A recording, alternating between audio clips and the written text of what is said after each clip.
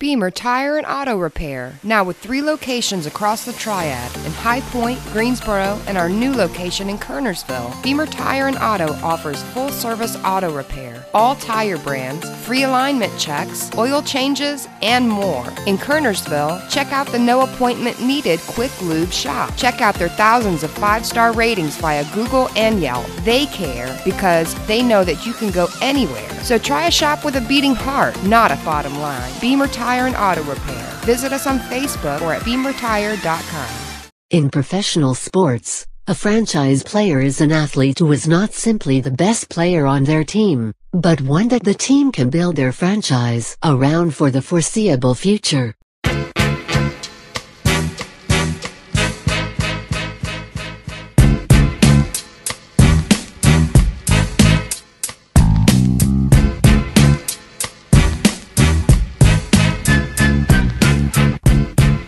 Welcome back to a brand new edition of Franchise Players here on Tobacco Road SportsRadio.com. Make sure you stick around with us for the rest of the evening. We got 2 huge high school football matchups coming up here tonight, starting at 7 p.m. Myself, Rod Funderburk, will be on the call. One of the biggest rivalries in the state. It's going to have state implications. East Forsyth hosting Glenn, 2 schools that do not like each other. The Battle of the K-Vegas Cup, that's going to kick off at 7 p.m. tonight. You can hear it on the radio at WTOB 980 AM, 96.7 FM. Over on WCOG in Guilford County, another huge rivalry, probably one of the biggest in the state as well. Page and Grimsley getting after it. That's a kickoff at 7:30. Ryan Stone, JP Mundy will be on the call with pregame at 7 o'clock. You can hear that on WCOG 1320 AM in Guilford, or you can just stream them off your hip at tobaccoroadsportsradio.com. Got Hot Rod Funderburk and Jalen Gilkey in the house here with me doing a little NFL blitz.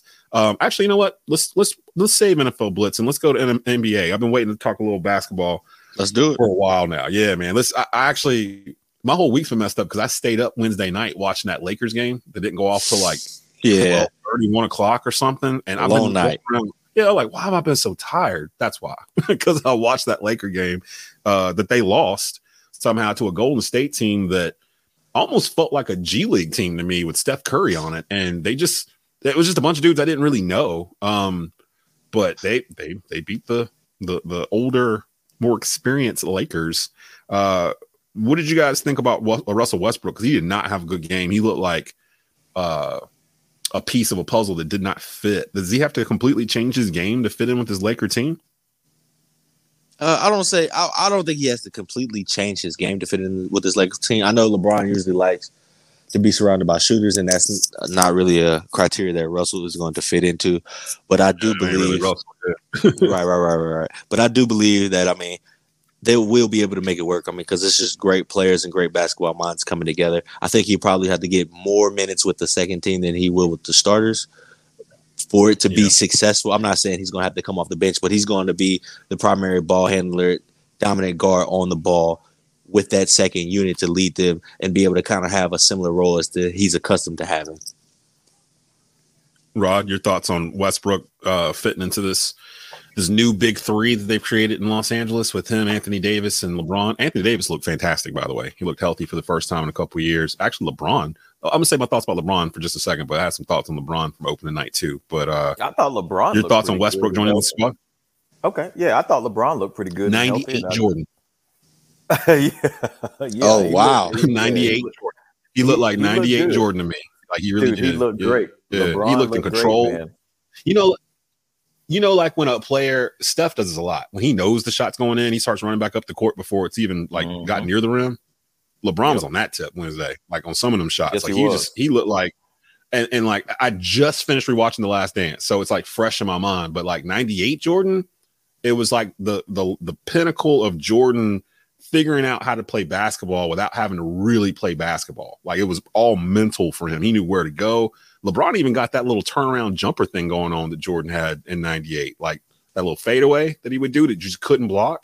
LeBron's doing that now. Like he looked good, man. I ain't gonna lie. And this is the one episode that Brandon had to miss where we actually showering praise LeBron James. And we both like LeBron. That's the crazy thing about it. I'm a huge LeBron fan. Oh, I am too. You know, like he's great, but I'm not gonna call him the GOAT. You know, like he's I can't do that yet. It's just not there. But I think Shaq made a comment. If he passes Kareem for all time in points, then it's going to be really hard not to give it to him. Do y'all think that's true or false? Very true, because just the fact that is the ultimate record to have. That's the ultimate individual record that you could have in the sport. In pretty much any sport, the all-time leading scorer, it don't matter what you're playing. You got to score to win. So yeah, I mean, it's going to take him 22 seasons to get there, though. I believe, if I'm not mistaken. I'm pretty sure it took Kareem 20 seasons at least. So, I mean, it took him 20. if to be the greatest scorer of all time and the leading scorer in the history of the National Basketball Association is, I mean, if you put that on LeBron's resume, that's tough to get past, because not only does he have that under his belt, but he's also possibly one of the greatest passers of all time and one of the greatest basketball minds of all time. He might not be the greatest champion, but I mean, he's checking a lot of other boxes. And then for him to be the all-time leading scorer when that's not really his thing, so he say, that's a big box to leave unchecked, not to want the greatest champion. I mean, we're talking about GOAT. Like, I kind of think. Bill Russell's the greatest champion of all time. So I mean, and that alone, I think, is the reason why he's considered, top 10. No matter what list you see, Bill Russell's going to pop up in there. His name is on the Finals MVP trophy. He got that. He earned that. With LeBron and MJ, I always look at it like this: if I was picking a pickup game, which one would I rather have, Pete MJ. Jordan or Pete LeBron? MJ. So until that changes, I can't give LeBron the GOAT category, because like whatever LeBron can do, Jordan can do too. I mean, I can't think of something that LeBron can do that Jordan can't do or couldn't do in his prime. I mean, he the passing. I don't think he can pass to the level, into the skill, into the finesse and the flair that LeBron can. But other than that, that's about it. Yeah, I'll give you that. LeBron does have a little bit more passing gene in him than MJ did, but MJ was just wired to kill, score at will on you, pretty much in all variety. And Jalen, that's the reason why LeBron has the passing gene, because he's not wired to kill. Exactly. When you're wired to kill, you want that rim and you want to punch. He's not wired that way. He's kind of a mix of Magic and Michael and Karl Malone's body. Is the way I've always kind of looked at LeBron. He's kind of, if Magic and Michael had a baby and stuck it in Karl Malone's body, it's I would say I like that. I would say he's more Magic. Yeah. I was about to say Bird. The thing, I was about to say Bird, but I was like, he can't shoot the way Bird did. That's the only thing that kept me. That's the only reason I stepped away from that, just because I thought about it and I was like, he ain't, that shooting ability there's a huge gap there. So yeah, I guess MJ. With it. That's what I'm saying. I guess MJ and Magic, but I would say just Magic 2.0. That's all I can really. That's the only way I can describe him. Let me ask this to both of you: what in the world are the 76ers doing with Ben Simmons? Like, why is this kid still on the team? I mean, he's got to be still on the. He's got to be still on the team, Dez. I mean, right now it's a business deal. Right now, it's business right now. I mean, there's a lot of people that can go around to blame in this thing, but Ben Simmons, to me, is the biggest blame to go around for the reasons and the issues that they're having. And that's just because he hasn't wired himself to be a better basketball player and to improve during the offseason. There's no reason this guy 6'7" or 6, whatever he is, cannot shoot. Is he 6'10"? Cannot shoot a freaking free throw and cannot shoot a game winner or mid shot or mid range jumper or a 3-pointer when it's time. There's no reason for that. He can't shoot it in no time.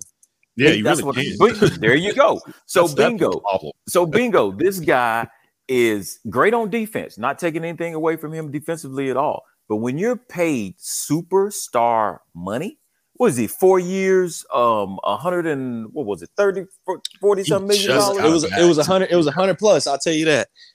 Yeah, it was like $140 million for like 4 years. And he just got it last year. Why would you not live in the gym, improve your game? Time to win the championship. Well, because I got $140 million to play with, man. I ain't got time to go to the gym.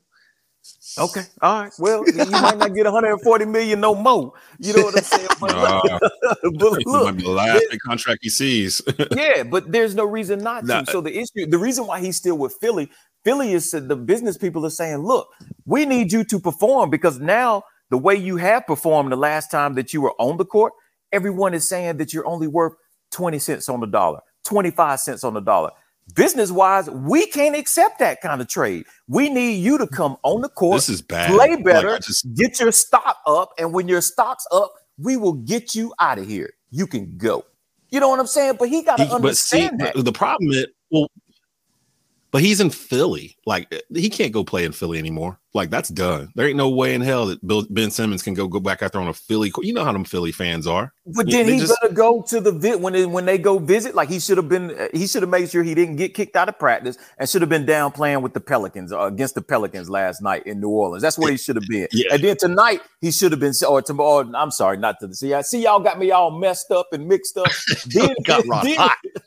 Then he should have been sitting out at the next home Philly game. And then guess what? When it's time to go on the road, play on the road and get your stock up. Come on, man. Not play at home? Nah. Get your stock up. It's according to the New York Post, it's officially a standoff. This just got posted an hour ago. Sixers president of basketball operations, Daryl Morey, told 97.5 The Fanatic that the team will either get Simmons to play for Philly or, quote, get a difference maker back in a trade. And because Simmons has tanked his trade value, they can't get a big piece for him right now. Morey said, oh my gosh, Morey said this, you're going to think I'm kidding. I'm not. This could be 4 years. Yeah. There's 4 years left on Simmons' current contract. I saw that today. They cannot trade a superstar who they just gave superstar money to for role players. That doesn't work. Nope. It's not good business, period. It's better to just sit him down and pay him. Yeah, that's pretty much what the Nets are doing with Kyrie. They pretty much, and you don't see them in the news cycle every day with all this. They just decided to nip it in the bud and be like, look, stay home until something changes or you decide to go get the vaccine. Kyrie's getting $17 million regardless of what he does, play or not anyway, because of guaranteed contracts. So same thing with Ben Simmons. They gave him the money. They have to pay him. Yeah, so and Dez, with Ben Simmons, if you knew you were going to act like this go round, why sign that deal last year? Because he didn't know he was going to act like this. But you remember, I don't know if he knew. He signed it before the playoffs. As the play diminished at the end of the season, and then he started, disappearing in the playoffs, things got real tense between him and Joel Embiid. Doc Rivers made a couple comments, and once those comments were made from both Embiid, the team, and Rivers, that's how we got to where we're at now. And this all just happened within the last 4 or 5 months. Easy. Yeah. $33 million he's going to be owed this year, although I think he's been fined at least $1 million of that already. Next year, that's the only reason million. he showed up to practice is to try with his cell phone in his pocket. Y'all saw that he had a cell phone in his pocket. Cell phone in his pocket, ostracized himself from the rest of the team when they came up to huddle up and do your clearing out. He in the background. And then check this out. Then he got put out. Yesterday, apparently he got put out of practice yesterday. Yeah, Doc kicked him out because he refused to do a drill. How do you refuse to do a drill? But then guess what? Per Philly sources, this is just what I saw. This is what the reports are saying. The internet. Per Philly sources, he was spotted within 30 minutes at Delilah's Gentlemen's Club after being kicked out of practice. Oh no! Wow. I mean, he's basically giving the whole Philly organization the middle finger. It's like. But I'm confused because, if you don't want to play for them, to Rod's point, why are you tanking your trade value? Because Philly has already said they're not going to trade you for peanuts. But your actions are making it where no team wants to offer anything for you. See, but he was stuck in a tough spot though, Des, because after his performances in the playoffs, and after he showed no willingness to shoot those free throws and dunk on Trae Young and go to the line in Game 7. He already tanked his trade value. He was done. Yeah. There was nobody that was there weren't many teams out there willing to trade a playmaker, a dynamic piece, even a solid contributor for Ben Simmons when you don't know what you're gonna get. Dude is almost a foot taller than Trae Young, and he should have put him in the hole. Put him in the. You know what? That reminds me. He was talking. I don't know if it's a real quote or not, but it's something floating around. Probably isn't a real quote. Where he's talking about how, the Bucks just won with Giannis not shooting any jumpers at all. And he wishes he could be on a team where they used him in that manner instead of going to Joel all the time. And I'm like, this can't be a real quote. That don't even sound logical. Yes, that does sound something that he would say.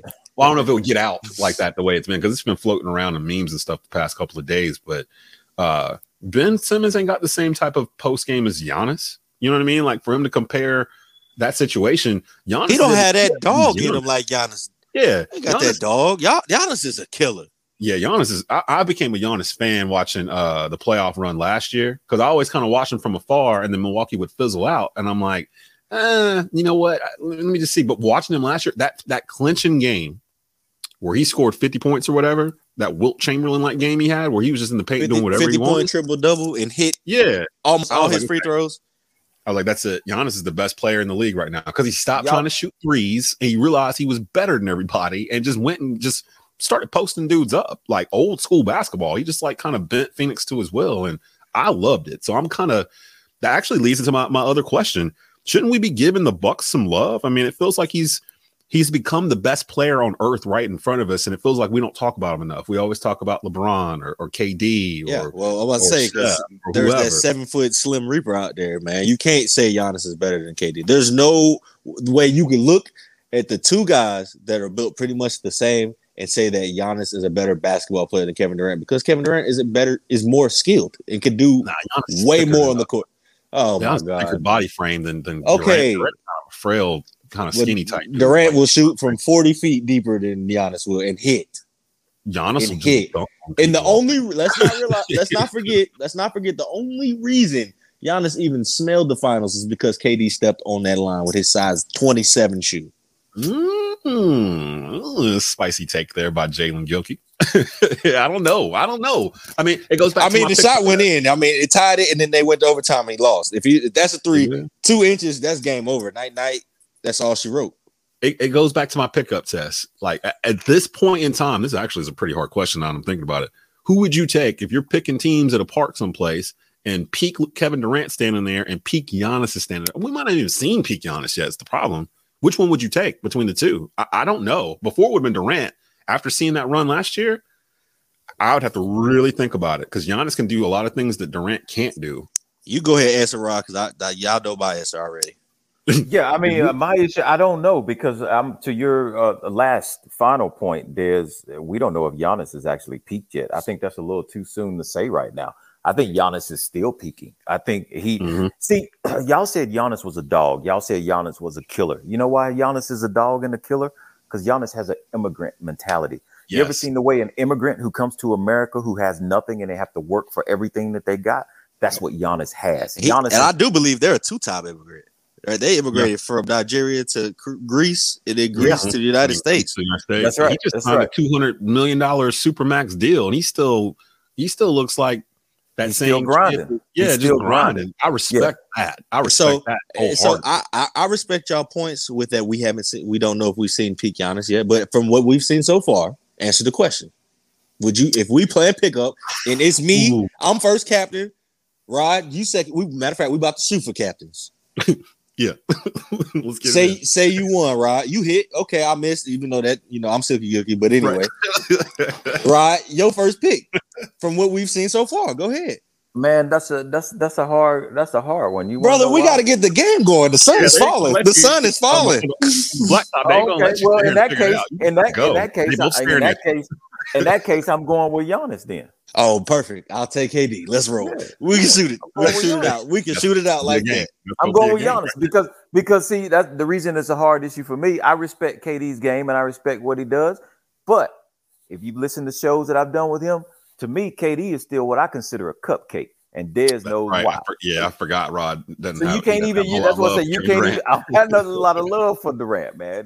That's just what it is. I mean, Durant could be off on the side at the park on one of his burner accounts, getting in a fight with somebody on Twitter or something that he said. Fellas, when that ball go up, let's not act like we don't know what's happening, what's going on. Hey, Durant top three. That's what we got. Durant top three. I'm actually very impressed he came back from his injury the way he did. It gives me some hope for Klay. Although Klay, I didn't realize Klay Thompson's missed almost 2 damn years. Yeah, man. Remember that was 2019 when he tore his knee in the finals. Pre-COVID. Last time we saw unbelievable. They've played 2 seasons since then. And everybody's all like, oh, well, once they get Klay back, the Warriors, they're going to the finals. I'm like, Klay had a torn ACL and then ripped his Achilles. Like, this never happened before where a guy has that. I can't think of anybody where that's happened and they came back. Not too cataclysmic issues like that. And even that, like, the only person I can think of other than Durant that's come back from something like this and played well is Adrian Peterson. and that's football, and Adrian Peterson's a damn mutant. So I don't know if I don't know. Right. I don't know. And that was a whole different injury, right? That's a whole different. What happened to AP? He had an ACL. He came back. Yeah, he tore his ACL. He was back 8 months. Yeah, he was back and ramming into people again all of a sudden. Have y'all recognized that the NBA has just started their third season in 2 calendar years? Yes, it came to my attention during that Laker game. Actually, they were talking about how at this point last year the Lakers were winning in the bubble. Like they won the title in the bubble around this time. Unbelievable. Last year. And then they started a new season like 2 months later, got through all that to the summer, and now we're starting another one again. Like I can see why LeBron took pretty much the whole summer off. I mean, between all that Olympic stuff, he's been basically that is a grind. That's a grind. Jeez, let's take a quick break. Come back. We'll be back in just a bit. You'll listen to Franchise Players on TobaccoRoadSportsRadio.com. The specials never stop at Blue Naples Pizza, an Italian restaurant. Every day, you get a large 2-topping pizza for only $11.99. On Sunday, watch football and enjoy our large 1-topping pizza and 10 wings for only $17.99. Plus lunch specials every day of the week. Blue Naples Pizza, an Italian restaurant.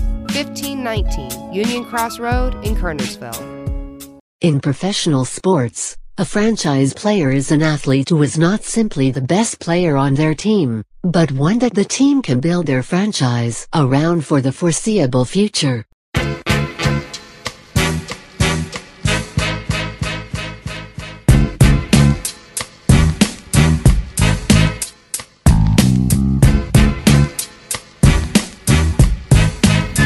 Welcome back into Franchise Players here on TobaccoRoadSportsRadio.com. I'm your host, Desmond Johnson. You can actually listen to high school football live. We have the most coverage of anyone in the Triad starting tonight at 7 p.m. on WTOB, 980 AM, 96.7 FM. One of the biggest rivalries in the state will actually have a lot to do with state seeding when the playoffs start here week after next. East Forsyth hosting Glenn, the Battle of K-Vegas Cup. That'll be tonight at 7 p.m. Over on WCOG, 1320 AM, Ryan Stone and JP Mundy will have another huge rivalry in the state. Page taking on undefeated Grimsley, who is number 1 in our Tobacco Road Sports Radio Power Poll this week again, and happened for most of the season. That game is a 7:30 kickoff. You can come in with their pregame at 7 p.m. 2 of the biggest rivalry games in the state. We got them both for you, so we got you covered. So definitely check out Tobacco Road Sports Radio this Friday night and every Friday night as we head into the state football playoffs all the way up to Chapel Hill. Coming up right now, he is the senior editor of The Undefeated. Good friend John X. Miller joining the Franchise Players program. What's going on, John, man? And we're right in the sweet spot of college sports, man. We're in homecoming month of October, particularly for HBCUs, but for lots of schools. And college basketball is in the works as well. That's going to kick off in 2 or 3 weeks, man. So for college sports, I'm the senior editor for college sports at The Undefeated and for HBCUs at The Undefeated. And so we're in the sweet spot right now. So I'm working 24/7, man. But that's a good thing, right? That's a good thing. Considering where we were at this time last year, I'll take it. Like I caught myself complaining to my wife, oh my gosh, I got so much stuff to do tomorrow, and she was like, "Well, remember what you were doing at this point last year." Yeah. Well, and that goes for lots of folks, man. Yeah, exactly. Things are back in the mix now, and I think one of the things that's as important is that some things have been transformed. Sports are different now in some ways, whether it's the fan experience. Because that was transformed in the stadiums, right? When first the stadiums were empty, and now they're wired in different ways than they were beforehand. So fans now have the experience of being able to watch a game in front of them, but also be able to watch it on this device here, and being able to interact and engage in different ways. And then the other thing too is that with NIL, with the NCAA now, names, images, and likenesses, that is transforming the game, just like the porthole. The transfer portals is transforming the game in college sports. So I'm excited to be a college editor because there's so much going on. Let me start right there then, because I've asked this question to a lot of folks that I know in the media that cover college sports. And this year is the first year back from COVID where fans are pretty much being allowed to be back in the stands. But I called a lot of college games, high school games last year, in empty arenas, empty stadiums. Talk to me a little bit, especially covering the HBCUs and that environment that's created whenever you're at a Winston-Salem State or an A&T or Fayetteville State or wherever. How different is it to not have those fans there as opposed to this year where GEHO's right around the corner, if I'm not mistaken, for A&T. Winston-Salem State, I think they just announced their homecoming concert this morning on the Journal's website.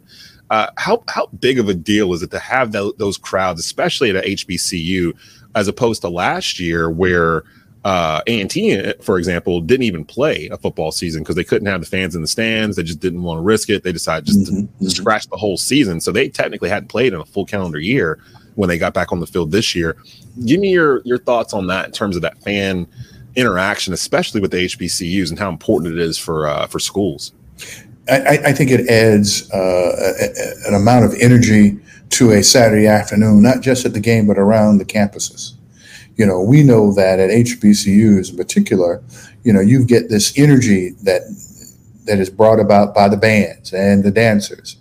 You get the energy and the hype of the players, going to the stadium and preparing for the game, right? And the stadiums are in the midst of the campus. It's not like some of the bigger schools, the stadiums that the HBCUs play are in and right on campus. And so it adds a tremendous amount of energy. The other thing too is that, the absence of sports last year, made people appreciate it more. Right. And so we're finding fans. Jackson State last week had, I think, 53,000 people at their homecoming. Wow. More than attended the Alabama Mississippi State game. And so I think, I know it is, but I think the energy now is back because people appreciate it more. Absence makes the heart grow fonder. That's an old expression, but I think it's particularly true in HBCU universe because of the bands, because the fans miss that family environment on Saturdays, and the stadiums are in the midst of the campuses. A quick plug: A&T versus Hampton on Tobacco Road Saturday at 2 p.m. The pregame with Donald Ware is at 1:30. We are the new home for A&T athletics, so I've gotten a chance to really get immersed in the HBCU culture really over the past couple of months, working with their athletic program, being on campus, interviewing students and coaches, and just kind of seeing what that whole thing is about. Now, if you had to describe the Undefeated in a few short sentences, like an elevator pitch to someone that you had never met before, how would you describe it to a stranger? The Undefeated is a multi-platform content provider of content around the intersection of sports, race, and culture. But we do also movies. Right now, we have a series on ESPN Plus called Why Not Us? It's a series about why not us as far as HBCUs are concerned. And the series dropped its second episode out of 8 this fall, and it's on FAMU, Florida A&M football. Okay. And so we also have music productions in terms of albums, EPs. We've published 4 EPs coming up. Our fourth one is coming, I believe, in November, and it's music of the movement is the theme of the music, and it's new songs written by current artists like Dwele, but it's also remakes of Inner City Blues by Marvin Gaye and other remakes that have been done in contemporary fashion. We publish books. We publish children's books on Black history. We published a book that's a bestseller on the New York Times on the 44 African Americans that changed history. And so we're doing all those kinds of things. And right now we're actually in production of a band component. We do a band ranking every month during the fall. Our second band ranking dropped today. And the top HBCU band in the land is the A&T Blue and Gold Marching Machine. Hey, Blue and Gold Machine. And so our band rankings are done by band directors and by choreographers.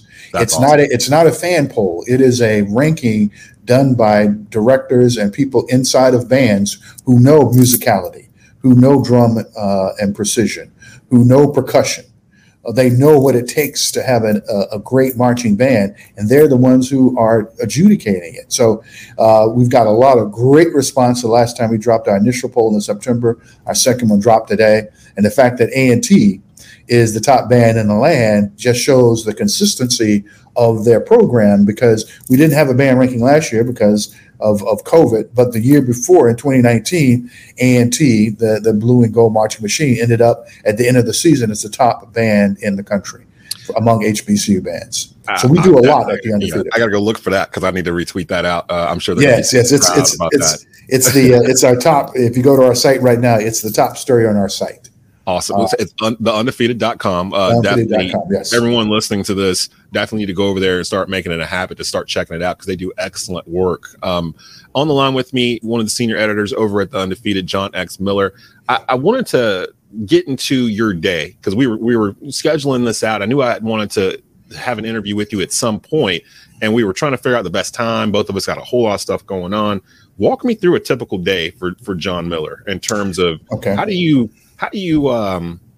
how are ideas for articles and stories brought to you? How do you determine what's going to fit what you've already built at The Undefeated in terms of that theme, that particular type of article? Because the articles you guys put out, the type of content you guys put out, you don't normally see it on ESPN.com, but at a lot of times it's more in depth and better than what I would find about the same topic on ESPN, if that makes any sense. So what's your process with that in terms of figuring out what the sweet spot, I guess, in terms of this article would work for us, this article is not necessarily for The Undefeated?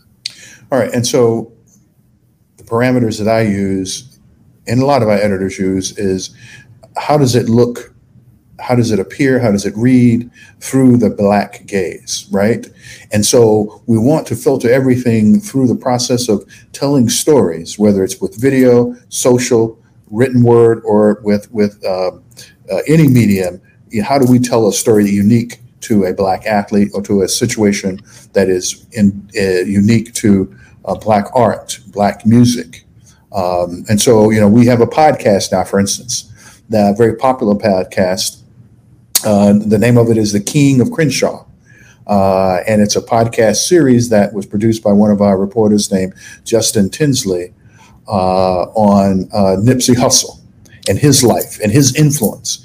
And so we want to dig deep. We want our content to go very deep in terms of explaining and exploding the idea of Black lives and how do they matter and how they are lived.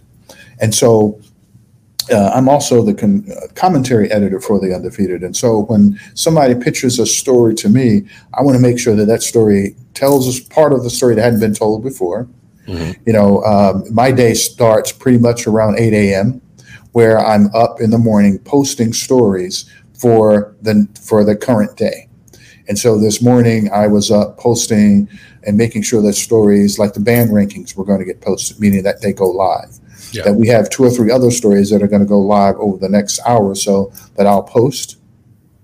Then at 10 a.m., we have our morning news meeting where all the editors by Zoom, I'm in the Undefeated office now for the first time in many, many months.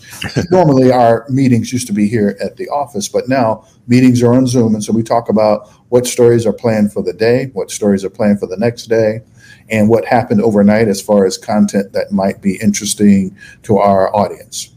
And then through the day, I'm talking to reporters, I'm editing stories, I'm having conversations with other people at ESPN around HBCU content or around college content affecting Black athletes. I was on a call yesterday about a new product, that's a new idea that somebody brought to The Undefeated, and they wanted my opinion of how it might affect HBCUs or HBCU content. And then I got in a conversation with one of the guys on the call about the head coach at Michigan State, Mel Tucker, who's the Black head coach at Michigan State. Michigan State is already qualified for the bowl. Their 6 bowls they're 6-0, and their arch rival Michigan is coming to East Lansing next week. And so they're undefeated too. So we had a conversation just about the fact that the Mel Tucker is a unique Black head coach, and in the Pac-10, in the Big Ten. And so my days are about conversations around content that is going to be edited, that's going to be ideated, and that's going to be produced on multiple platforms for colleges and for commentary. And really, it's kind of a 24/7 job. Last night I was editing a Mark Spears piece. Mark Spears is our NBA reporter. He gave me a piece that's embargoed that I'm going to publish in about a half an hour about the NBA donating more time and money and sponsorship to HBCUs, beginning with something called the NBA HBCU Classic next February, right around the All-Star game. Oh, wow. Yeah, so that kind of breaking news happens. I got to edit it the night before so that when it's ready to publish the next morning. And I was doing that last night about 10 o'clock. Yeah, that is the one thing that I've learned working in media, that the media does not wait for you in terms of when you're ready to put it out there. You got to kind of keep up with the Joneses, so to speak. Real quick before I get to my final question, I know, like me, you are a huge North Carolina fan. Late night in HD, rolling out the new era this past weekend. Our buddy B. Dot got the hosting gig, and I had him on Franchise Players a week or two before that. He was just super excited that they had chosen him to take over that role. What are your thoughts on Hubert Davis being the new head coach of Carolina, being a huge Carolina fan yourself? How do you think Hubert's going to do here in his first year? Well, let me say one thing, and that is, I used to be the editor of the Winston-Salem Journal before I took the job here at ESPN at The Undefeated. And so my roots are always going to be in North Carolina. Yes, and so I'm always have, I might be, editing content for The Undefeated, but I'm always a Carolina guy. And so, I was not surprised when Davis got the job. I knew they were grooming him as opposed to Sean May. Thank you. Right? I knew they were grooming him. A lot of people, we knew. It's like everyone that I've talked to outside of like when we say Carolina family, we mean like me, you, like, I mean, we didn't go to Carolina, but we're diehard Carolina folks. So we're all kind of included in that. It drives me nuts when I hear like the brotherhood, like for Duke, because that's really kind of like a recruiting pitch thing that started. Yes. We didn't hear that when Leitner and Hurley and those guys were there. It didn't exist. So I'm so happy to hear you echo what I've been saying for years, that they were grooming Hubert Davis for this role. It was never going to be anybody else. It was probably going to be Hubert all the way through. And just to hear it out of your mouth just made me just warm my heart, because someone finally was like, it was so obvious. Yeah, it was obvious. And the other thing too is that, he brings the values of the program that existed, when Dean was coaching, right? And so I remember I was the editor in Myrtle Beach, South Carolina, at the Sun News when Dean Smith died. And I cried, man, because not only what he did for the players, but what he did for integration. Absolutely. With Charlie Scott, what he did for allowing excellence to flow through players who might not be NBA prospects, right? But, when he did get Michael Jordan, he taught him, right? He saw that he had talent, and he allowed that talent to flourish. But he allowed that talent to flourish throughout all of his players.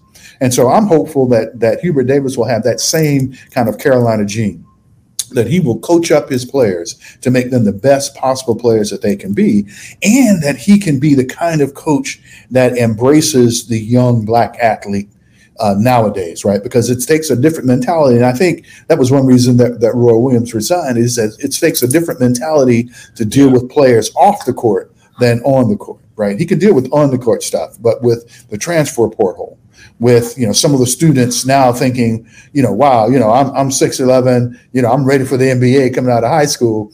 That's not always the case, but sometimes that gets embedded in players' minds. And so I think Hubert's going to be the kind of coach that coaches them up, but also is kind of a father figure that allows him to have the kind of conversations with some of these players, the heart-to-heart conversations that will help convince them that he's going to help them become better men in addition to better basketball players.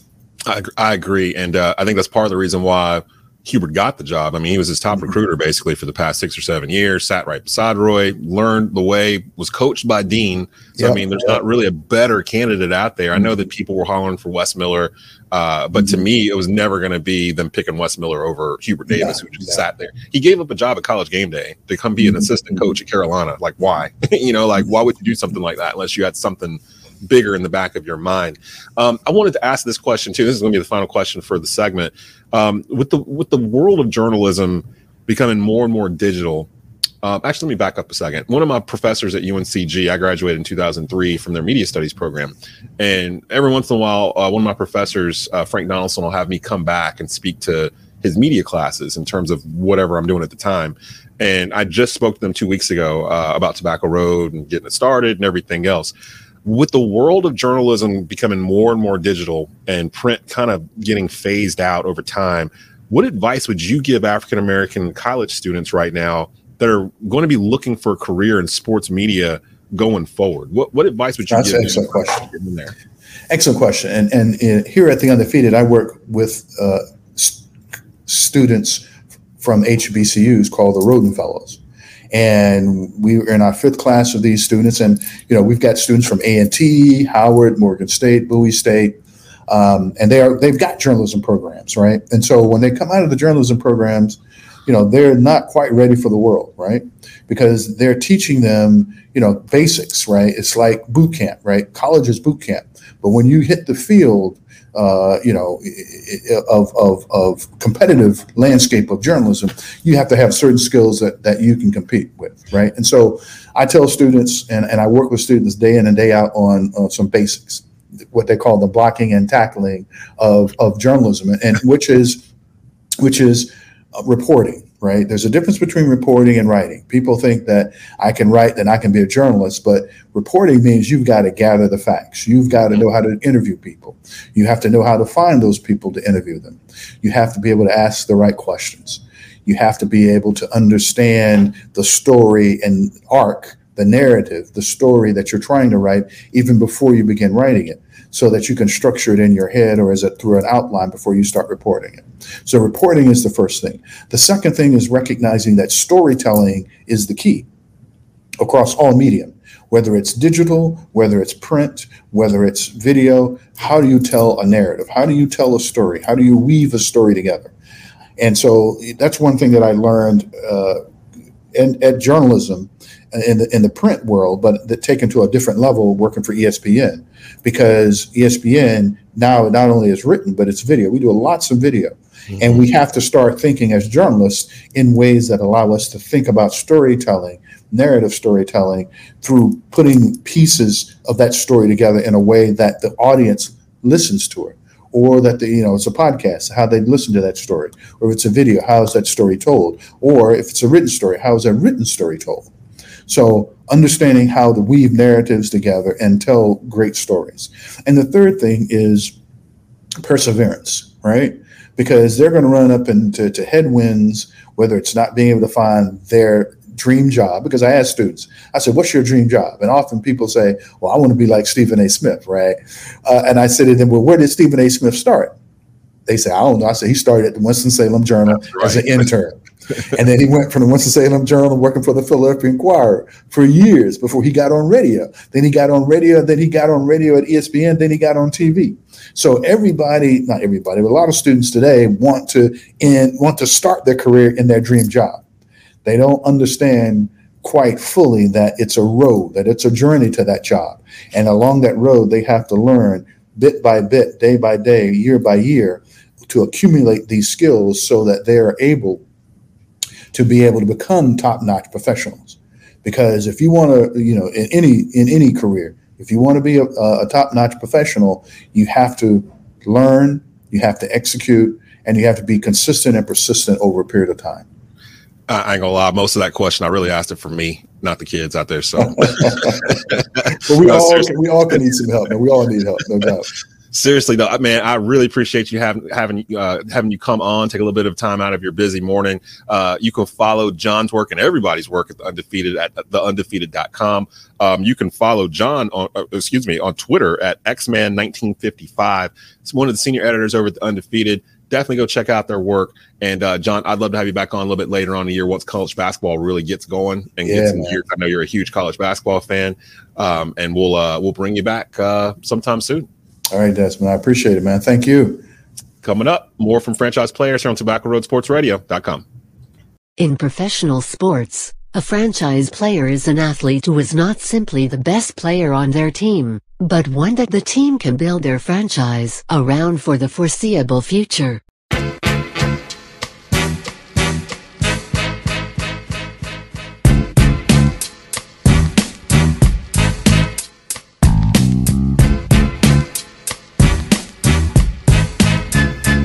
Welcome back into Franchise Players here on TobaccoRoadSportsRadio.com. I am your host, Desmond Johnson. The Charlotte Hornets started off the 2021-22 season on a good note, a 123-121 come-from-behind victory, Game 1 versus the Indiana Pacers. I've got on the line with me right now Jason Huber. He is a contributor to Swarm and Sting. What's going on, Jason? How you doing?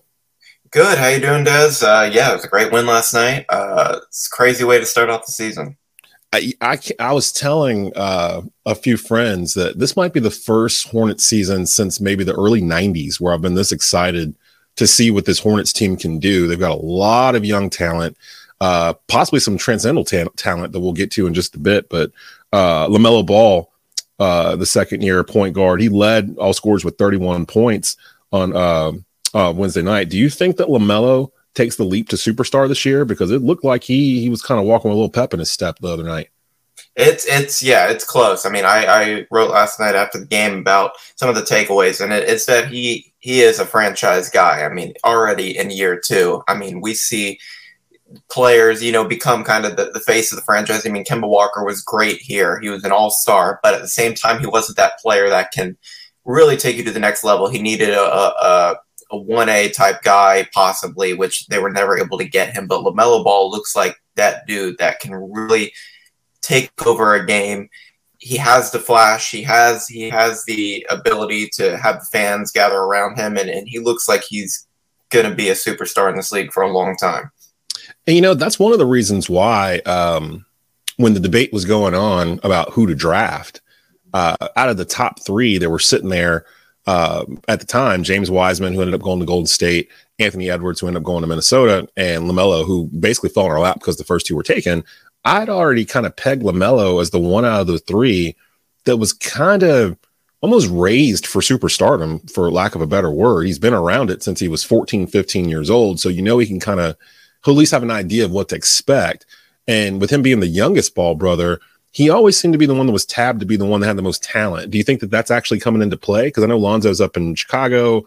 Last I checked, Jello is, I think, with our G League team, if I'm not mistaken, or will be with our G League team. But it feels like LaMelo is just kind of a little different. It almost feels like he's kind of what everyone thought Lonzo was going to be, but just better. Like, what do you think the ceiling is for this kid? Yeah, I mean, it's funny because his father, LeVar Ball, who when he's always been outspoken, and he would always say that LaMelo Ball is the son that would be the moneymaker, and we didn't really have a chance to see or prove his comments on that because he didn't play in college. LaMelo, he played overseas.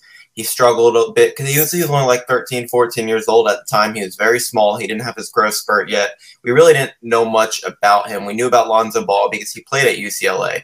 LiAngelo Ball didn't last at UCLA that long, so we didn't really get to see him. So a lot of it was just hearing the words of LeVar Ball and what does he think. We saw LaMelo Ball go off at times overseas, but when we're over here, we don't know that. We don't see that. We can't really believe that until we're able to have the vision of it with our own eyes. So that's probably a big reason why Minnesota took Anthony Edwards, who at least showed in college that he can play like a potential star, and James Wiseman, who was projected to be the number 1 pick until he stayed at a college for a year. So right. It's really that we didn't know how good he'd be. Yeah, and I think looking back on it, I think the Hornets are happy that it worked out the way it did. Although they are kind of in need of a center, I think Mason Plumlee clearly is not it in terms of the answer at center. But I don't think they signed him with the idea that he would be the answer at center. Is there a solution at center on the roster currently? I don't think so. I mean, and that's hard to say. That's sad to say because there's not many other options that they can get right now. I mean, unless you go back and sign a reliable guy like Bismack Biyombo, who I wouldn't even say is very reliable. Right. It's just there's not a lot of centers out there right now. I think they kind of blew that this offseason because you knew you needed a center. They traded for Mason Plumlee and banked on that. They're relying on the development of a Nick Richards and Vernon Carey, and obviously Kai Jones, but that's going to take a little bit of time. but we still can't even say that that's the answer. So no, I don't think there's a better answer than Mason Plumlee on the roster right now. That's not a good thing. I'm really hoping. I had high hopes for Vernon Carey, and I know he's on the main roster right now, along with Nick Richards. And I would imagine that they're there because they do have some sort of plan for them down the road. But I keep forgetting that Vernon Carey, I think he's like 20, if I'm not mistaken. Like he got drafted 2 years ago at age 18. Nick Richards is fairly young as well. Kai Jones is 19, I think. So like they're I think physically they're just not ready yet to bang around. Although the current NBA game, there's not a whole lot of banging around going on in the paint as opposed to like 15 years ago. So I think it's more of a matter, can they go out and, stretch the floor a little bit the way Borrego wants to play with the ball movement and everything else. But that's something we definitely need to keep an eye on, because it felt like Indiana was trying to continue where they left off in that play-in game in the playoffs, where they basically just attacked us inside. Like they knew where the weakness was and they just hammered us in the inside. And that's how they started off this game Wednesday night with Sabonis. Who is the player, Jason, on this Hornets roster that you're keeping your eye on, that you're looking to break out this season? Like, who would you put money on to have a breakout year?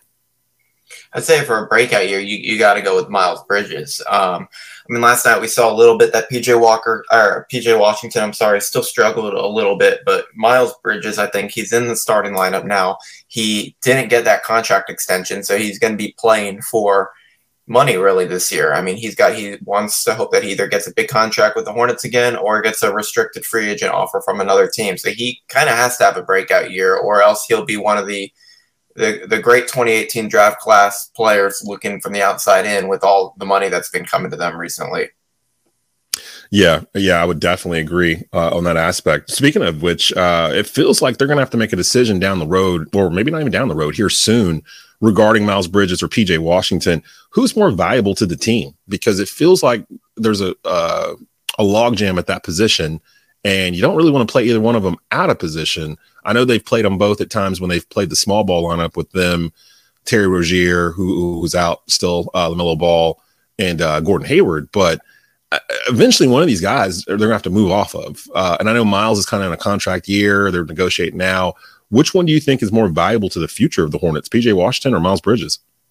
I think you have to say Miles Bridges at this point. Last year I think we would have said PJ Washington, but it's starting to look like, and he could very well, silence me in a few weeks just if he starts playing really good. But it looks like his ceiling, or close to his ceiling, might have been kind of in that rookie year. It seems like he's kind of been stagnant since with the same type of play.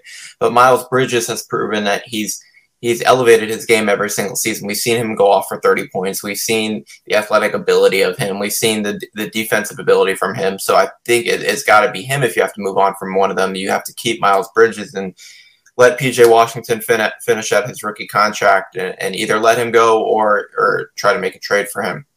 I'd imagine there'd have to be some sort of suitor for Washington. He does have attributes that I'd imagine a lot of teams would like. Good defender, good size on him.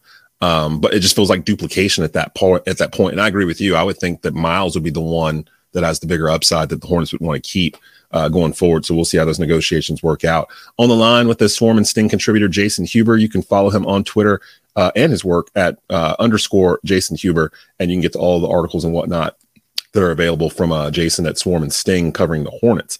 The Hornets did welcome back Gordon Hayward, who dealt with some injuries last year, kind of derailed the team when he was out. This team clearly looks like a different team when he's not only when he's on the court with them, because he started off slow Wednesday night, but when he's actually on, because they kind of made their comeback in the third quarter of that Pacers game when he started to hit shots.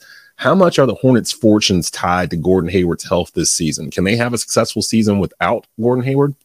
It's going to be everything, his health. We saw last night, when he struggled at the beginning of the game to make some of his shots, how they didn't really have much offense. Obviously, Terry Rozier didn't play, so that makes a difference. But still, it's just the offense relies on him. And then we saw in the fourth quarter, when they retook that lead and then the Pacers kind of kept around and was going back and forth, Gordon Hayward, he showed that the reason why he's been in the league so long and why he's been such a good player for this long. He scored 13, I think, of his 27 points in the fourth quarter, and he was making basket after basket and really helped Charlotte hold on to the game. And we saw last year how the Hornets kind of fell apart once he went out. There's a reason they signed him to that contract. They wanted the veteran leadership. They wanted a player that that has high basketball IQ. And if they don't have him, they're just simply not as good of a team. And that's unfortunate because he is a guy that gets injured a lot. He is an older guy, but right now they have to make sure the money that they paid him is worth it. Yeah. Now, going forward, I know the Hornets face the Cavaliers tonight, 7 p.m. Friday night. And looking at their schedule, there's some pockets in there. They have the Nets right after that, but the Nets are going, of course, through their own situation internally with the Kyrie Irving thing. So who knows by the time we get to the Nets in a couple of days, whether or not Kyrie Irving will be on the floor or not. I would lean towards not. But I wanted you to give two separate bold predictions for the Hornets for the 2021-22 season that I'm going to react as the host. I'm going to react to your bold predictions. So give me one of your bold predictions for the Charlotte Hornets team for this season. The first one I'll go with is one that could be very possible, is that LaMelo Ball will be named an All-Star. And I think the reason for that is you look at the point guards in the East. Kyrie Irving's not really playing. He probably won't play much this year. Ben Simmons is obviously, who knows what's going on with that. Russell Westbrook's in the Eastern Conference. There's going to be spots for the point guard spot. And LaMelo Ball, if he keeps playing like he did last night, that should be a guarantee that he'll be named an All-Star this year. So that's my first one, and if you want to go ahead on that one. Yeah, let's stop right there for a second because I agree. I think I mentioned last week I thought LaMelo Ball could take that step to be an all-star in the East for the very reasons you said. Trae Young probably would be the main guy you would have to worry about at the point guard position for starting in the East. I was trying to think of who else is in the East that might be able to do something. Colin Sexton maybe with the Cavaliers. I'm just going through my mind the point guards that are in the East. Maybe Kemba with the Knicks if if the knee holds up or whatnot. But you're right. I think LaMelo might have the best shot to not only make the Eastern Conference All-Star roster, but maybe even be a starter, which would be the first time I think since Kemba that we've had an All-Star starter. I can't remember if Kemba started or not, but I think he was the last All-Star we had. Yeah, he started. I think 2 years. I think was that the one when they were in Charlotte? Yeah, he did start that game. Yeah. And that's going on like 5 years now. So it's been a minute. So that would be huge for the franchise. Hit me with the second one. The second one, out of the bold predictions I wrote before the season, one that I do think is a possibility, especially after last night, is James Borrego winning Coach of the Year. I mean, it's interesting because no one's really picked him to do that. But last year when they were playing well, there were some rumblings about him being in that conversation. And I think this year, if it depends, I mean, you've got to win at least more than 45 games for him to really have a chance to win that award. I mean, we saw some of the moves that he made last night throughout the game, adjusting well, and it was a good look for him. I mean, a lot of criticism about him is in-game decisions. And if he's able to lead the Hornets to 45, 50 wins, I think he's got to be talked about for that award. It's crazy too. I hadn't really thought about it, but it was brought to my attention. Coach Borrego is actually one of the most longest tenured coaches in the NBA. I know there's a lot of turnover in the NBA, but the fact that he's been with the Hornets, I'm trying to think of when he first started. It's been 4 or 5 years now that he's been here, and he just signed an extension. Kemba's last year, which is about 4 years ago already. So the fact that NBA coaches get recycled that quickly, and that Borrego's actually been allowed to be here and kind of coach this rebuild, because he came in around the same time Mitch Kupchak came in and had to clear out a lot of the bad decisions and contracts and things that Rich Cho, the former GM, had done beforehand. And I think Mitch has done an exceptional job with roster building in terms of getting value in the second round of drafts, bringing in trades, guys that could help contribute and understand the system, and drafting first round talent that feels like it's going to fit seamlessly into Borrego's system. So I'm super excited about the future of the Hornets. Again, follow Jason at _Jason Huber, contributor for Swarm and Sting online, where you can get the latest info, analysis, and columns for the Charlotte Hornets. Jason, appreciate having you on, man, and we'll definitely have you back on again throughout the season. Appreciate it. Appreciate having me again. Coming up, more from franchise players here on TobaccoRoadSportsRadio.com. Looking to tailgate this summer? Stop by One Stop on the Way. One Stop number 6, located just 1 mile west of East Forsyth at 2748 West Mountain Street in Kernersville. One Stop serves fresh fried chicken and our famous taters 7 days a week from 6 a.m. to 10 p.m. Feeding a crowd? Get 16 pieces of chicken and sides for just $27.99. Craving wings? Come try our new spicy breaded wings. Get a 5-wing meal with 6 taters and a roll for just $7.39. Now in regular hot ranch or spicy. One Stop number 6, 2748 West Mountain Street in Kernersville. In professional sports, a franchise player is an athlete who is not simply the best player on their team, but one that the team can build their franchise around for the foreseeable future.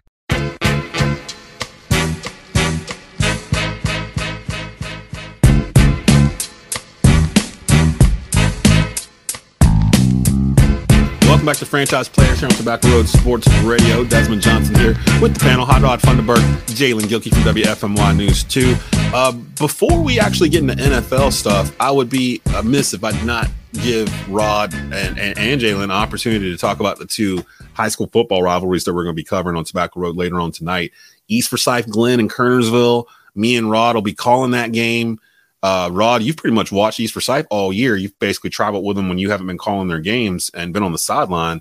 You did the Nest earlier this week with head coach Todd Willard. What's the mentality of the East Forsyth football team going into this game? Because it's a lot at stake. Yeah, man, East Forsyth, they're ready to go. You know, they've been practicing hard all week. They've been watching a lot of film. You know, they're conditioned, they're ready, and they're just ready to get a little get back as well. You know, East Forsyth is still remembering in the springtime when they took that loss to Glenn. Not only did they take a loss to Glenn, but they took 2 losses to Glenn at the beginning and the end of the season during the springtime. So East is still remembering that, and they're looking to dethrone Glenn as the kings of Kernersville. And I can't wait for the show to get on the road. I think it's going to be a hard-hitting game. I think it's going to be a great defensive game, at least from Glenn's standpoint. But I think it's going to be great to see Glenn's defense go against East Forsyth's offense. And to me, it's going to be a battle of wills and who wants it more. And then over in Guilford, Page and Grimsley going to get after it at Jameson Stadium. Jalen, are you going to be at that game for WFMY Friday? Or unfortunately, I will not be at that game, but our Amanda will be at that game. They'll be live. But I'm just super excited to see what Page is going to bring to the table tomorrow. Started the year with 0-3, went on a 4-game winning streak, and then just lost a heartbreaker last week. So to be playing their biggest rival, the defending state champion, who everybody has been on all year, and they are still rolling. Yeah, undefeated. Travis Shaw actually is going to be back. He's back, Friday. His first game back. So it's going to be a good one. I would like to see Page put up a good fight because, as most know, before last year, Grimsley hadn't really done much in years, and so Page is trying to Page had. Exactly. Page been in the state championship game as recently as I think 2015, 2016. Exactly. So they're trying to reassert their name on top of Greensboro football. So I can't wait to see the boys strap it up and all. Player to watch tonight, Mr. Do It All, Jaron Blackwell, freshman, unbelievable, 6, plays wide receiver, quarterback, running back, whatever you want to do. He gets the ball. He's a freshman, but he's electric.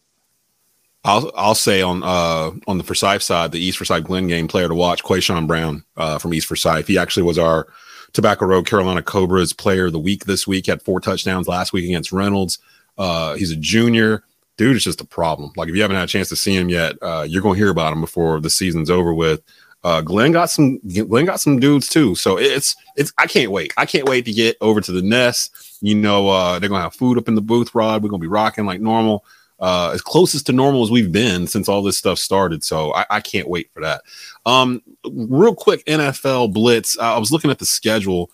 It's not really a lot of games that are popping out at me that are interesting. Kansas City at Tennessee, possibly at 1 o'clock on CBS. The Panthers are taking on the New York Giants. If I thought there was a team out there that was more woeful than the Panthers have been the past 3 weeks, we found one, and it's the Giants. Pretty much everybody is hurt for the Giants. Yeah. Stephon Gilmore might actually suit up and play for Carolina this Sunday. He actually started practicing this week. So we'll kind of see what's happening there. This Deshaun Watson stuff started picking up some steam this week, but now I'm starting to think it was Houston that put it out there to try to trade him.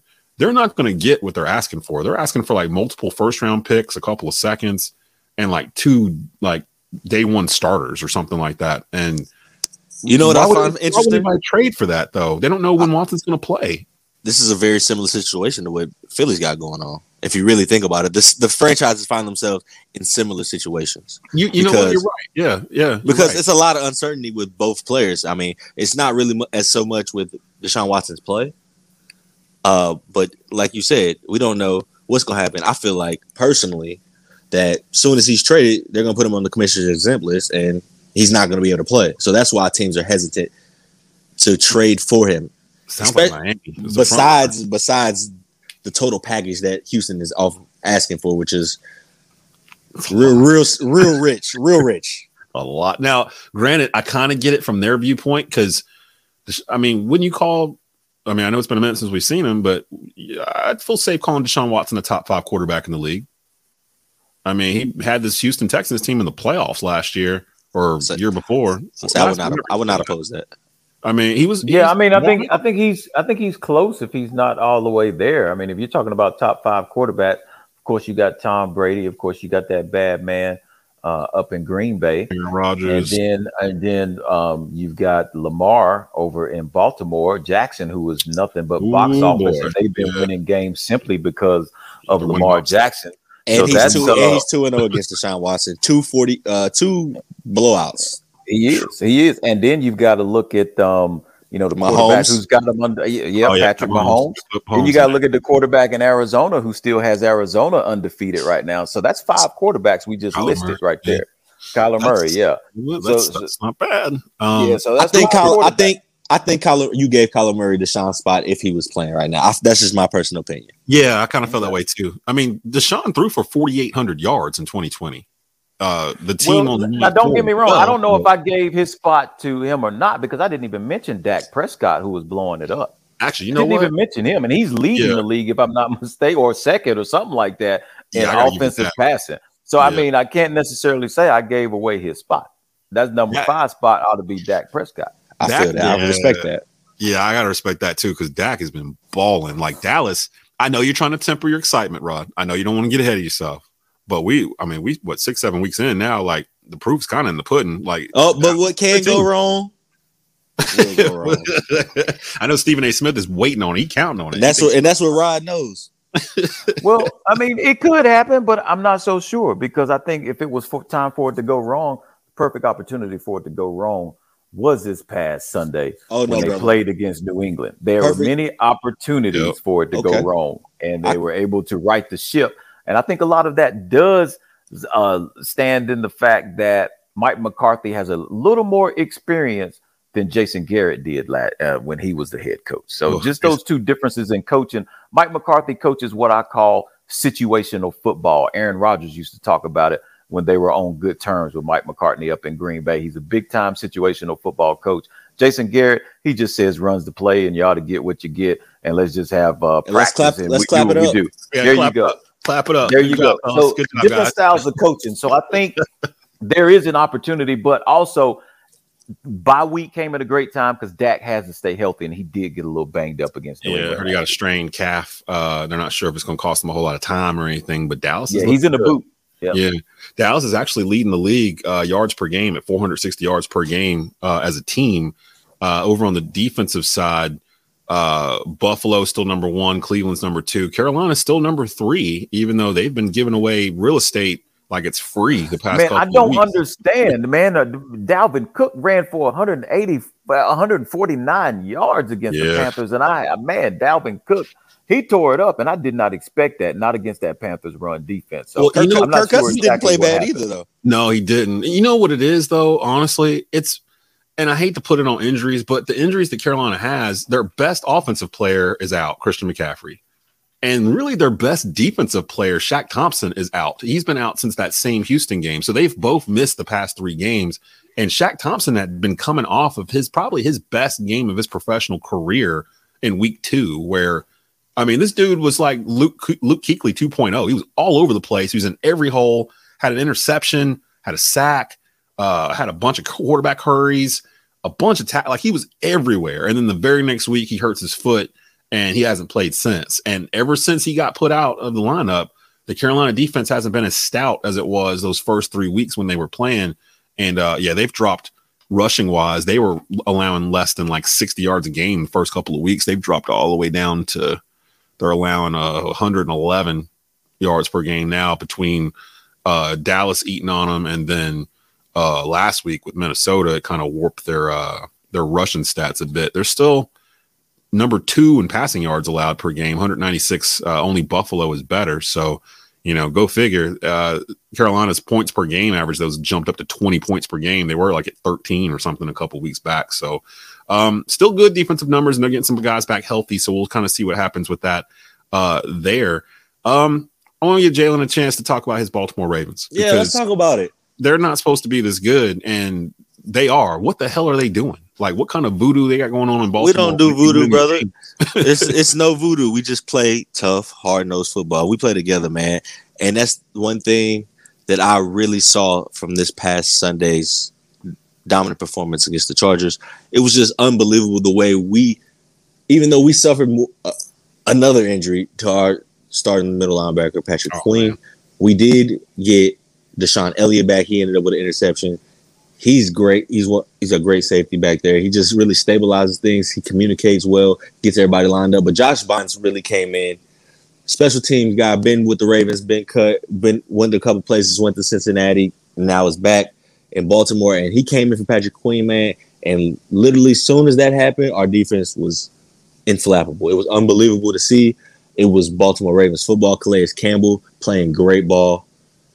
Odefe Owe doing his thing, just causing all type of havoc in the backfield, causing all type of havoc with the quarterback. It was just great to see, man. Marlon Humphrey strapped Mike Williams up. He took that on as a personal responsibility. And, of course, Lamar played well. The second pick was super fluke. It hit Bateman in the chest. And then the guy made a diving play. It was really a great play. And the game didn't matter. The game was over. It was the second to last drive of the game.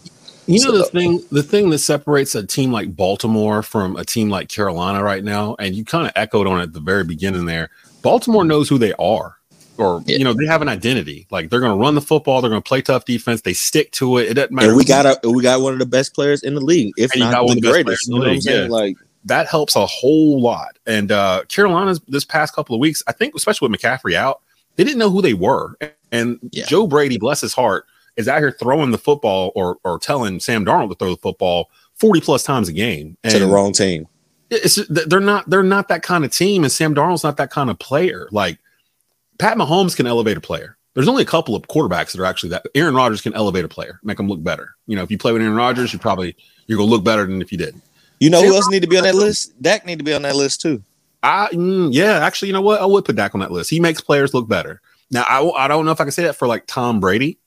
It's not necessarily he makes players look better. He's just at a certain level. Okay. Yeah, and I feel like he brings everybody up to his level. Right. He's not going to make you better. He's just going to make you work harder.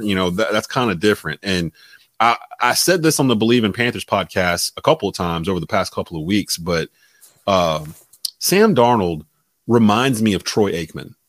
And I say this, and I'm glad I got Rod on here, a Cowboys fan, because when I first say it, people are like, what are you talking about? Troy Aikman's a Hall of Famer. He's got a gold jacket. You think of accuracy when you think of Troy Aikman. But go look at his stats. Go look at his stats and just look at him. He's like a 59, 60% completion quarterback. He never threw for more than 23 touchdowns in any given season he played in. He never threw for more than 3,500 yards in any game he played or any season he played in. But Troy had everything around him he needed to be successful. He didn't have to do more than what he was to be fine. He had the greatest rusher of all time behind him in Emmitt Smith. He had Alvin Harper and outside, the greatest offensive line blocking for him. Jacob tight end. And he did do one thing that he was instructed to do by Jimmy Johnson, and he did it very well. And that was do not turn the ball over. Yep. Don't turn the ball over. If Sam Darnold would stop turning the ball over, I mean, look at the first 3 games he played. He looked like Troy Aikman. About 270 yards, 2 touchdowns, no picks. played a clean game, probably threw it about maybe 25, 30 times. That's what he needs to be. But if you start making him into Pat Mahomes, where he's flinging it 45 times and there's no run game, Peyton Manning, he's not that dude. He is not that dude. And I think maybe this past Sunday they kind of realized that, because Matt Rule's doubled down on this whole, we're going to change our outlook, we're going to become more of a running team, blah, blah, blah. They can do it, and the Panthers actually block better running than they do passing for sure, because pass blocking, they are just straight trash. They are dumpster juice when it comes to blocking for passing. So that I don't know. I'm going to keep an eye on that throughout the rest of the season, because I've said it now, and I believe it more and more as I watch him. I'm like, this dude reminds me of Troy Aikman. And that's a compliment. I mean, Troy Aikman's a Hall of Famer. Sam Darnold's got it in him. He's 24. He's only played 3 seasons in the league. So it's not like he's damaged goods or anything. They're trying to make him to do more than what he actually can do, or what he should be forced to do. So we'll kind of see where that leads. Let's go ahead and take another break. We'll be back right after this. Franchise Players here on TobaccoRoadSportsRadio.com. In professional sports, a franchise player is an athlete who is not simply the best player on their team, but one that the team can build their franchise around for the foreseeable future.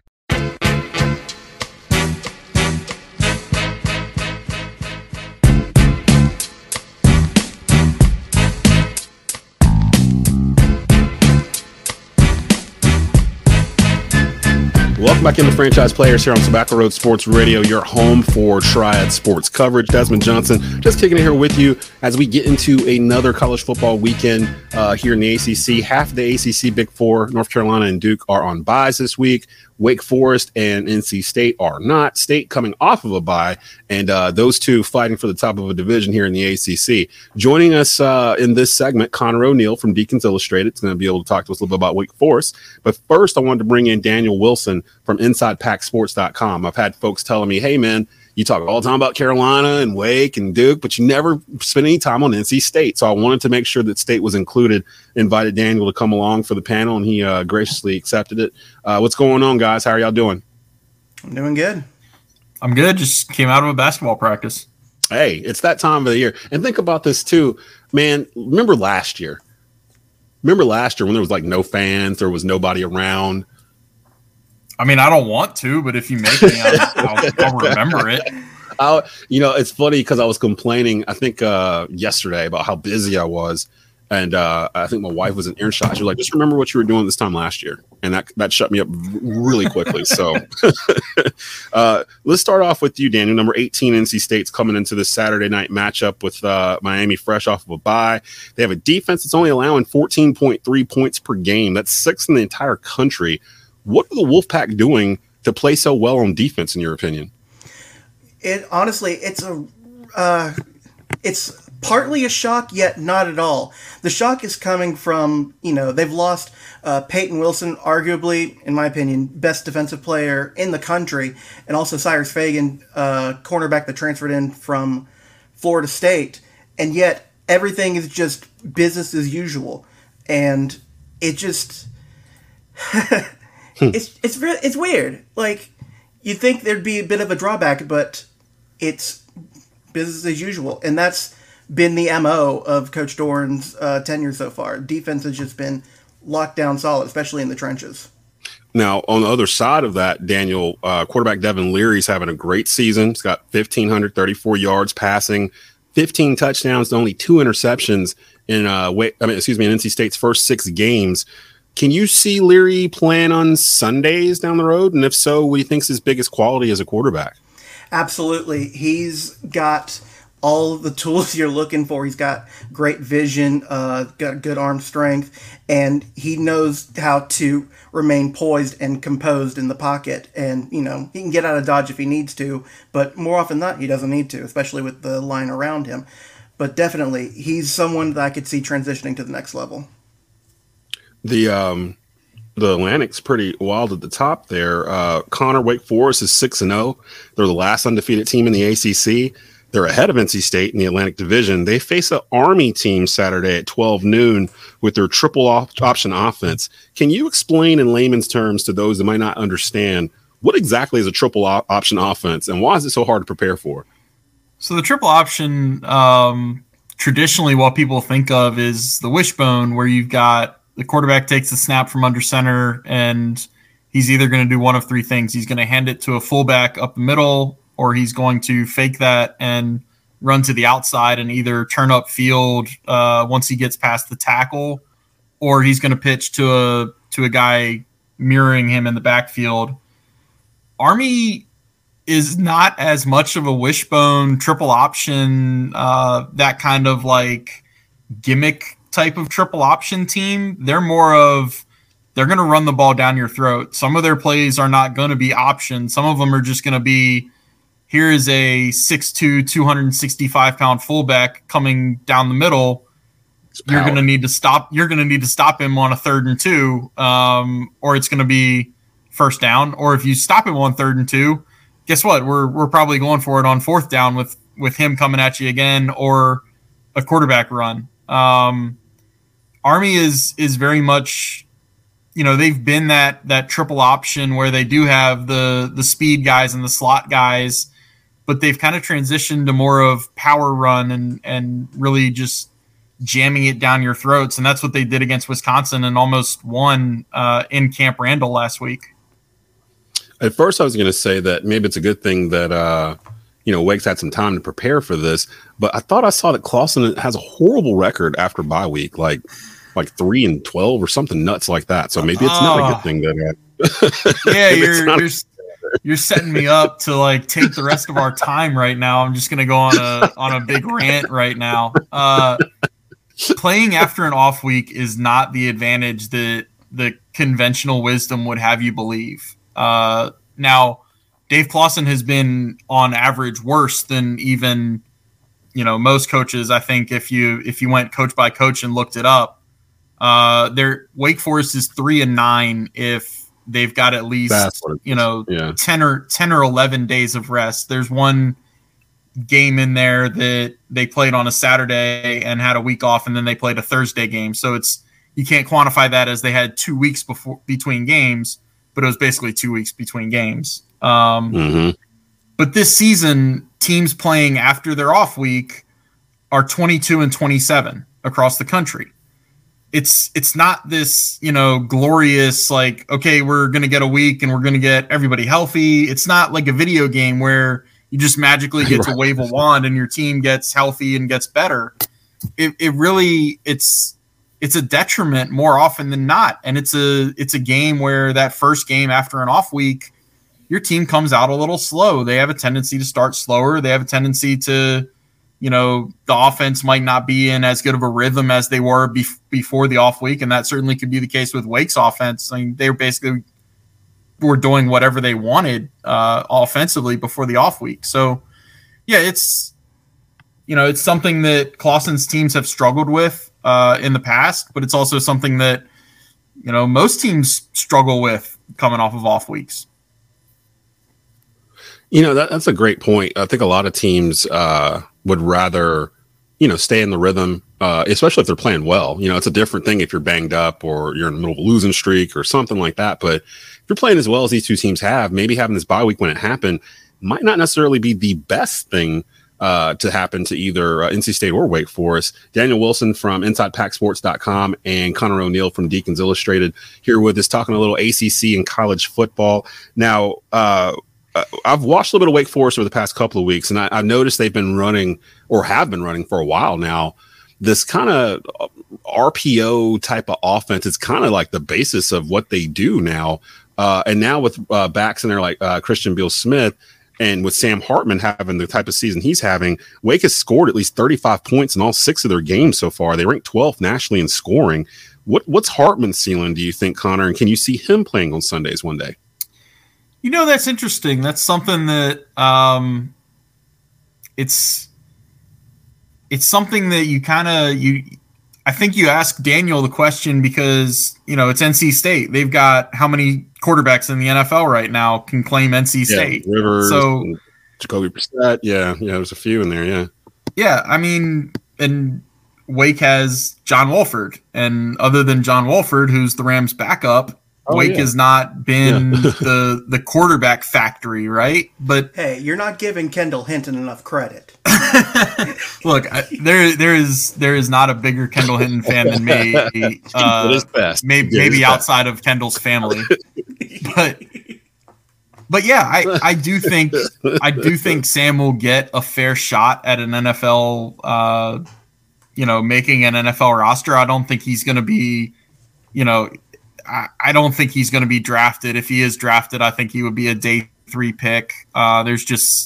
He's height challenged, and unless you are Russell Wilson or Kyler Murray, that height is a pretty difficult thing to overcome in the eyes of the NFL scouts. But Sam Hartman is just as tall as John Wolford, and John Wolford started an NFL playoff game last year for the Rams.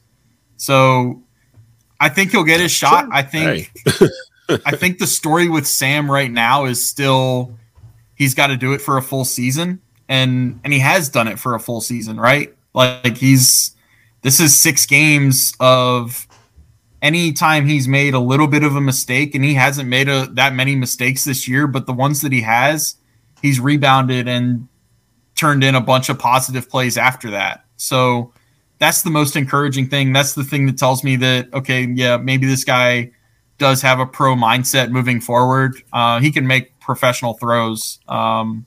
I don't think that's as much of a question as some of the other things with Sam. And he's showing you that some of the other things are there. The maturity is there. The ability to bounce back from negative plays is there. So, yeah, I think that's fair to say he'll get a shot.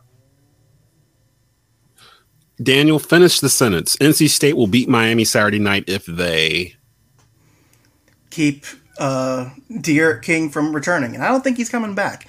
Now, at this point, like honestly, on InsidePackSports.com, I talked about how I thought NC State would do throughout the course of the year. I had them losing to Mississippi State, beating Clemson, and losing to Miami, and that was just because of what King had to do. He had to carry the team on his back when they came to Raleigh last year. And, one person doesn't make a team, but with these teams kind of going tit for tat, it's going to be really interesting offensive showing for both teams. I just want to see how the Wolfpack defense handles the Hurricanes. So I guess I can amend that saying NC State will beat Miami if the defense pulls it together.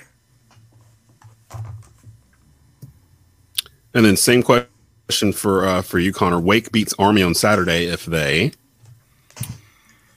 I would say if they stay in rhythm offensively, I think Wake's defense can do enough and get enough stops against Army's offense. I think it's going to come down to whether Wake's offense can continue moving the ball at the same clip they were pre-off week.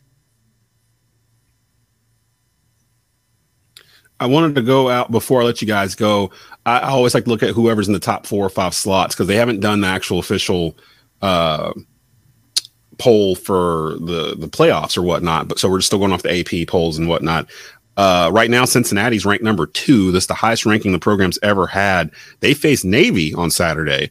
Are the Bearcats for real, or are we just kind of all setting ourselves up to have Alabama and Ohio State get in this top 4 again? Because even though Alabama lost 2 weeks ago, guess where they are? They're at number 4, went up a spot due to Iowa losing last week at home to Purdue. And it's almost like they always keep Alabama hovering around the top 4. Like, no matter what, if they lose, they drop like 2 spots. Like, they're never going to be so far out of it that they can't climb back in it. And I fear that when this is all said and done, Alabama's still going to be in there unless Georgia beats them in the SEC championship game or something like that. So I guess my question is, do you trust the current top 4 teams in the country to make it to the playoffs? Right now, currently, Georgia's 1, Cincy's 2, Oklahoma's 3, and Alabama's 4th. Keep in mind, Ohio State is still lurking around, and they are 5th. I don't trust it because I think what we have on our hands is a year like 2007, where I think we had like six out of 7 weeks that year that the number 2 team in the country lost. Like there were some just doozies of like West Virginia losing to an awful Pitt team, I think it was, and that was the Michigan App State year, wasn't it? Yeah, the year App State went to Michigan. Yep. I think Michigan was number 5 when that happened. So yeah. Yeah. So I think that this year is going to have more upheaval in that top 5 and the top 10, and I think it's going to be a scrap heap when we get to. I think the CFP games are December 30th. I mean, we'll know the matchups long in advance, but I think it'll be a scrap heap of a year.